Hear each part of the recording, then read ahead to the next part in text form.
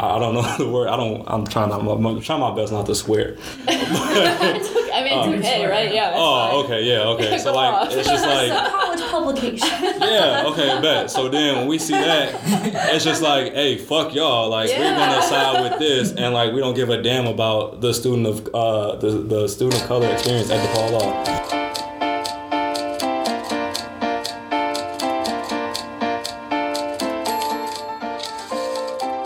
Hello and welcome to another episode of Page 29. My name is Shane Renee. Today we have a couple very interesting stories for you. The first of which, a DePaul Law School professor, Monu Bedi, recently wrote a column for the Chicago Tribune under the headline, "Stop and Frisk is not racist, and we need to stop saying it is."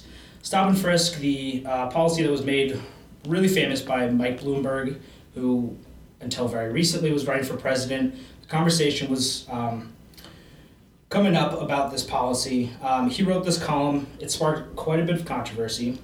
With me to discuss, we have a couple reporters and a special guest. Ella Lee, how are you doing? I'm good. Thanks for having me on. Opinions Editor Emma Oxnevad, how's it going? Doing well. And our special guest, Vice President of the Black Law School Students Association, Archie Foster. How's it going? Hey, I'm good. Glad to be here. Awesome.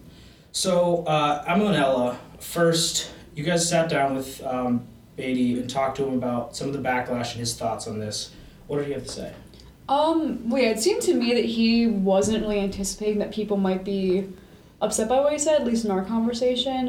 He seemed very wrapped up, and when he was explaining himself, seemed wrapped up in like the legal definition of stop and frisk, because the crux of the piece is that, you know, stop and frisk in theory is not like a racist practice, but like the way that it's been implemented, specifically under Mike Bloomberg's tenure in New York, is, which I don't really, to me, that didn't really come across in the article. I think he maybe could have tried to explain that better in the piece itself. But yeah, it seemed to me that he was kind of like locked in his own like legal technical definition, that he didn't see like why it might irk people that he said that, and like maybe the implications of what he was saying were maybe lost on him when he was writing it, definitely.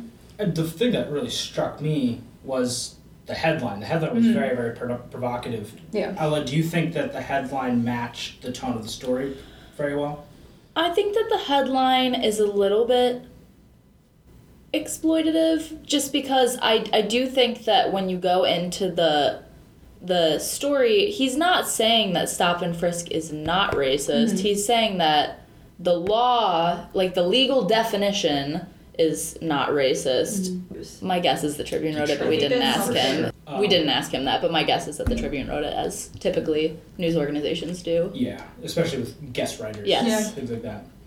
But then the way that it is being implemented by police, by other officials, has become racist. Mm-hmm. So I think the headline is definitely a little bit clickbaity. However, you know, I mean, this is a pretty clickbaity argument to make, really. Like, yeah. I mean, I think sort of like what Emma said, the way that he's trying to, he's just very caught up in the legal aspect of it. He's not thinking so much about how the law does impact the people. He's just thinking about the wording. And like, sure, like you can like write down any word and like it's not racist, you know, but like it doesn't matter, because if it's impacting people, then like it is, you know, and in my opinion at least. I mean, people read this article to come from a relatively racist perspective, or at least a very tone-deaf one. Yeah. How did he kind of rebut or discuss that perception of the story? So essentially, when he was speaking with us, what he was saying is that like, if you go into the legal document and you look at this law, like the actual wording of it does not have to be racist. That is what he was saying. However, in practice, the way that like police have been behaving, it has become racist. And so what he essentially was saying is that like, instead of changing the law, we need to change the officers that are enforcing this. Mm-hmm. And what he suggested was, you know, more criminal. He suggested sort of like a military, what is that called? Like a dishonorable discharge. Yeah, he suggested that sort of thing for police officers instead of changing the law itself. To me, I mean, he really was stuck in this way where he's like, it's not the law. Don't change the law, change the officers. But I asked him, I'm like, he said at the end of his article that candidates, he's talking specifically about presidential candidates and state's attorney, etc., all these different candidates, should stop focusing, on the law itself and how to change how officers are being reprimanded. And he says specifically change their hearts and minds. And I asked him, I'm like, people don't change their minds or their hearts that often unless it personally impacts them. And, like, the reality is that this does not impact officers. Like, they are not the ones being targeted. And so I just don't, I said, I don't know how that could happen, how they could change their hearts and minds just, like, candidates are appealing to that instead of, like, making some structural change to stop what's happening from happening. And he just essentially said that there needed to be more crackdowns and... Something I thought was interesting he said was that he would be okay with changing the law if that's what it came down to, but that he didn't think we should start there. And to me, that's just delaying what needs to be done. Well, what the perspective reminded me of, it's kind of a comment you hear like in like discussions about like oppressive forces, like, oh well, it's like a few bad apples are making this wrong. It's not the institution itself, and that's kind of what it reminded me of anyway. It's like, oh, we need to change the hearts and minds of the officers, but it's like that's like how do you plan on doing that, and especially in like a legal system that very much benefits, it does not really seek to benefit people of color or people who non-white, non-straight people, like it doesn't serve to benefit people who are marginalized in any way. So I thought that was kind of wrote himself into a corner in that way, because I don't know, it seemed when we were talking this argument, it was kind of like walking back a lot of the points that he was making in the articles. I don't know, I just seemed like kind of an unsound argument in that regard. So RJ, you're a 2L law student. You're sitting there getting lectured to by these people all the time. This kind of stuck in the theory idea, is that what you experience with law school professor? Do you think you see that kind of consistent stuck in the theory, not necessarily understanding how it works in practice? Yeah, all the time. I say it all the time. Law is taught through the white lens. All the time, even with race-based cases such as Plessy v. Ferguson or Brown v. Board of Education, we're reading these opinions from judges who are white. We're not really understanding we're not seeing the point of view of the parties involved that are black. We rarely, if ever, go deep into detail about how or why these things took place. I remember actually a case that we covered in Bedi's class. I don't remember the name, but it was about like a former MLB player's son who was attacked by the police. He was a victim of police brutality, and we just looked at it on the face of, like, we just took it as that the police brutalized him, and that was it. We didn't really go into detail of like why he was targeted by the police, which was he was a black man. It was like, I think it was a pretty a famous case. So looking it up online, you like get the details of like why he was a victim of this brutality, and it's very surface level. We don't really dive into like the details, because I don't know if it's rather to keep students comfortable that are uncomfortable with talking about those situations, or whether it's actively diminishing our experiences as people of color. I'm not really sure, but yeah, law school is very surface level, white lens, nothing else. And so when you first saw this story, what was your immediate reaction? It didn't really hit me at first, actually, because I knew something was brewing, because it took place the week prior. I guess in class he said something to the saying something that he supports stop-and-frisk. I don't think it was that explicit, but like it rubbed students the wrong way. And some students, they approached him after class. They spoke to him about it. And this is all secondhand, of course. I'm not in the class. I did have him for criminal law my second semester, but this is criminal procedure, so I'm not in that class. And I was aware of everything that was going on. And so I think it was this past Tuesday, I was in the boss office, the Black Law Student Association office, and there was a few people in there with me, and an email went out to the class. It was from Bedi, and he was saying, oh, hey, everybody, I guess check out this article I wrote, whatever. And I pulled it up on the computer, and, everybody in the office, everybody's like reading it individually, and there were some strong initial reactions. Mine wasn't as strong, I guess because like I'm not in the class, so like I don't know, I was just like whatever. And so the animosity, it just like for the next 2 days, it just kept building. And Tuesday morning, when I saw the LinkedIn post from the director of, I forget the name, Alan, that's when it dawned on me with the LinkedIn post, because I felt like it was Alan Paper's executive director of development for DePaul's University College of Law. So when I seen that, I just felt like, it was a coalition of support behind this article. I don't have the full thing, but it's just, he pulled out basically a quote that said, "In truth, there is nothing racist about the actual law or policy itself, and we need to stop saying there is." And then he just basically said it was a thoughtful analysis. Yeah, so as a student of color, when we see that type of camaraderie amongst the administration in support of that article, it is like, it's disheartening. Because I was telling you guys this the other day, out of the legal field, Black people only make up 3%. I think that's even less for Latinos in the legal field. And so us hearing that, it's kind of like, I don't know the word. I'm trying my best not to swear. It's okay, right? Yeah. Okay, yeah, okay. So like, it's just like it's a college publication. Yeah, okay, bet. So then when we see that, it's just like, hey, fuck y'all. Like we're gonna side with this, and like we don't give a damn about the student of the student of color experience at DePaul Law. That's what it feels like, and it's just like it's always like our voices, our experiences, and everything is just drowned out. And at this point, I'm 2 years in, other people are 3 years in, some people are even 1 year in, and it's just so exhausting to go through this. It's just like from all corners, and I was honestly hoping that we wouldn't have another professor scandal in my time here, but what can you do? Every year gets one. Yeah, so I wonder where to be next year.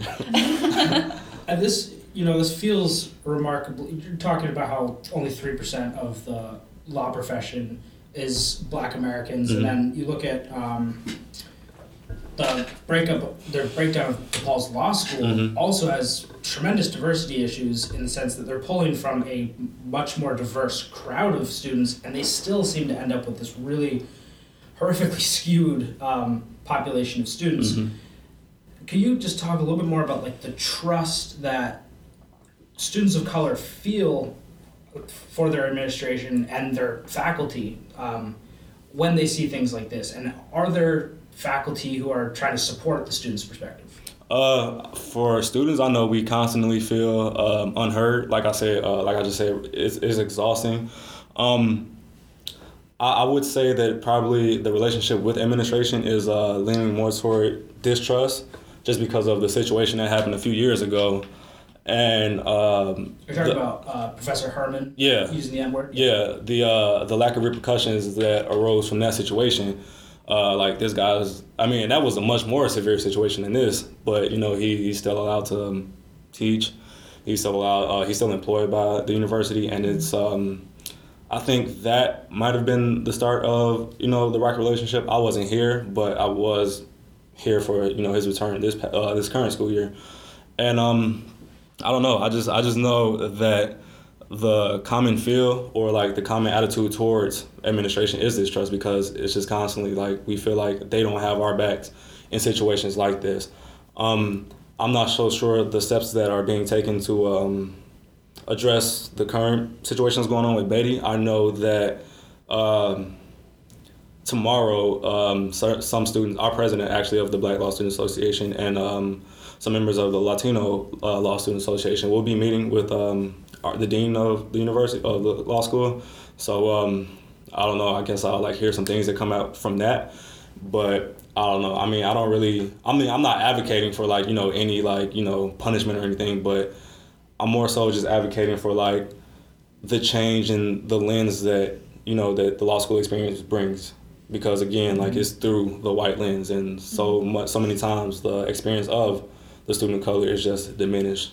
So, whenever there's reaction to something like this, especially in an academic format, where a professor voices a generally unpopular opinion, There's lots of outrage. Do you think that there's room in academia for people with perspectives like Monu Bedi to be there and to share those, so long as there is kind of a countering perspective? Or do you think that there should be an effort to kind of eliminate those perspectives entirely? Okay, so here's where I am with it. I'm a firm believer that there's a time and a place for everything. That's how I go through life. Like, I wouldn't say an inappropriate thing in like an inappropriate circumstance, but I know a lot of people like to operate under the idea that, you know, debate is good. Having these type of conversations is a good thing. And I feel like, you know, that's something that when he wrote this article, he was like going toward. But I'm in the idea of that debate, it can, like, when it comes to like situations like this, it can be unnecessary, because when you're perpetuating harmful ideology, proclaiming that stop and frisk isn't racist, that's harmful ideology. There's no room for debate on that, because one of my friends, she put it perfectly the other day. She said that debating situations like that come from a place of privilege, because when you're able to debate things and advocate that stop and frisk isn't racist, you're advocating against the people who are living those experiences.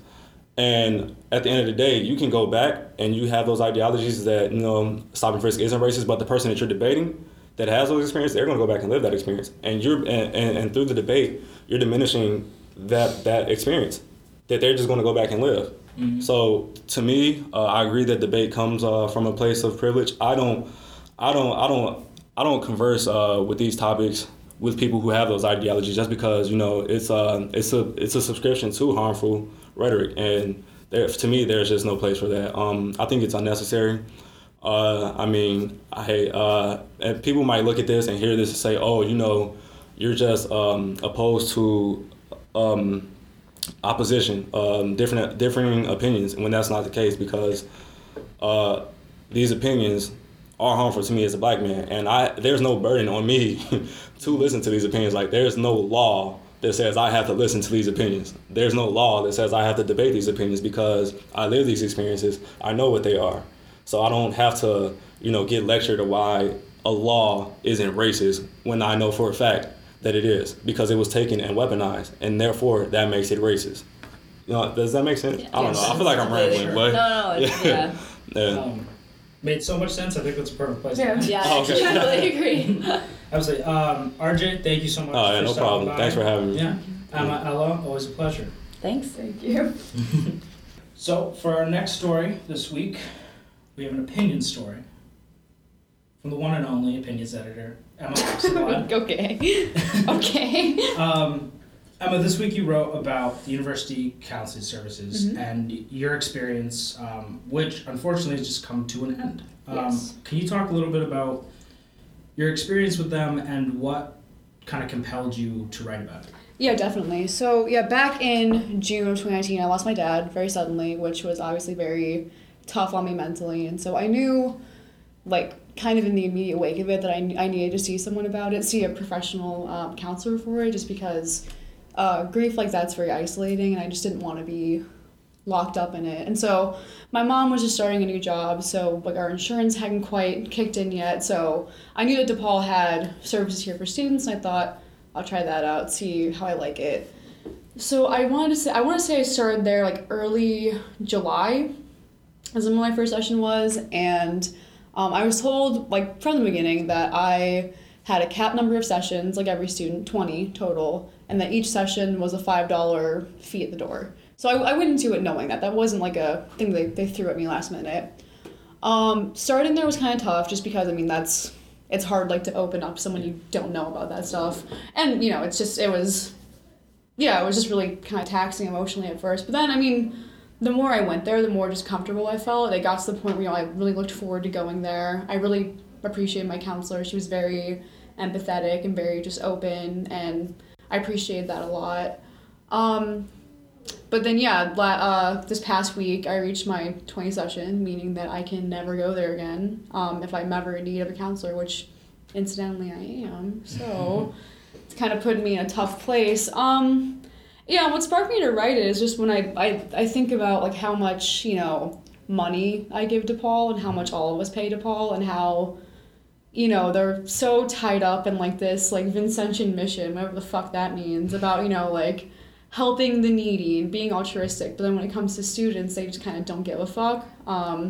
I think it's, I don't have numbers from the university, not like they give it to me if I ask, but I don't assume that a lot of money is going there, considering that you have to pay for each session, which I think is really irresponsible, just because I feel like that's such a necessity, because so many people are just not doing well, and not even just like for, you know, not even in my case, which is kind of like a really extreme situation, but I mean, like, it's really hard to be a young adult and to live in a city and pay your own bills and worry about the future, and especially considering how contentious of a time we live in. Like, there's just so much shit going on. I feel like it's so irresponsible of the university to not have those resources more readily available for students, while at the same time, like, marketing themselves as like a very, like, compassionate, like, you know, for the people sort of school, which it just isn't. And talking about their $700 million endowment. Yeah, stuff it's like that. Yeah. The money is there. They just don't think it's a priority, and that's so fucked up. Yeah. One of the points you made in your story, and without this point, you make a clearly compelling case already, but the thing that I think really drove home the point that this needs to be available for everyone, particularly for our generation, because we live in a generation that's plagued by anxiety and depression and the social media world. I mean, I know you had some dialogue with your counselor about this. Did she seem to have any kind of thoughts on whether or not they're doing this enough, providing enough support for students? Well, yeah, in our last session, she asked me how I was feeling about, you know, having to end. I told her kind of point blank I thought it sucked. And to make very clear, I don't blame her or the department even, because, I mean, it's a policy and it's a bad policy, but I don't really think the ball's in their court on that end. I mean, like, I cannot stress enough how, like, much I valued my time with her, and, like, how, like, much she really helped me out. Like, especially even just with moving forward, like, getting resources to move forward and continue sessions after I was done. I mean, she said to me that she wished that she could have treated me more, because, I mean, at the same time, too, it's probably not easy for, you know, a professional to get, you know, to be so involved, like, in a patient's life and have to, like, never see them again, essentially. I mean, I didn't ask her about, like, finances or whatever, because, like, I didn't want to, like, implicate her, you know. It was all, you know, there's that confidentiality thing, but it's, I mean, just from what I could tell, I mean, she seemed to think it was a little bit unfair also, that it had to end. And I mean, but she was really, really helpful with me, like, trying to move forward and, like, find other resources, because, like, it's just not fair to dump students out in their ass, like, with no resources following such a, like, tough thing to go through. Yeah. So the really horrible piece of their policy is this 20 cap session thing. And when you told me about that, I mean, as someone who's done a lot of therapy in my own life, I know that 20 sessions is not a solution to any problem. No. Can you just talk a little bit more about, from your perspective, why capping the amount of sessions you need in talk therapy is just so dangerous and irresponsible? Yeah, it's just irresponsible because, you know, at least from my experience, the things that I talked about there are things that I can't talk about with, like, my best friend, like, even my family. It's really deep personal shit, and it takes kind of a long time, at least for me, like, to establish that kind of trust with someone I don't know. And so doing all that and then having to just kind of stop, like, right in the middle of, like, whatever progress I was making and go to someone else, it's just like the trust isn't there with the new person, and also it's just having to re-explain, like, everything that's, like, happened that led me to this point. It's just really emotionally taxing. And also, I mean, I'm fortunate in the sense that I have health insurance and I have, you know, a list of providers moving forward that I can go to if needed. You know, it's a bit more expensive, but, you know, I could do it. But for students who don't have health insurance, students who, you know, don't have a lot of money, you know, students who are balancing bills and tuition and all that, I mean, it's really a luxury to be able to do that, unfortunately. And like I said, you know, DePaul they charge so much in tuition, and students just pay so much, and they just, like, deplete themselves financially to go here, and then they just get, like, scraps. And it's just, like, a slap in the face. And it's, like, when I thought about it, it's the first time I thought, like, man, this university does not give a shit about the people that go here. They just see them as, like, you know, zeros in their fucking checkbook or something. Yeah. The other thing that I love that you did in your story was tie this into the Ascension mission. Oh, thank you. And I want to end on this. Sure. Can you draw up that case briefly for me? How this just plainly doesn't square with what this university professes to be all about?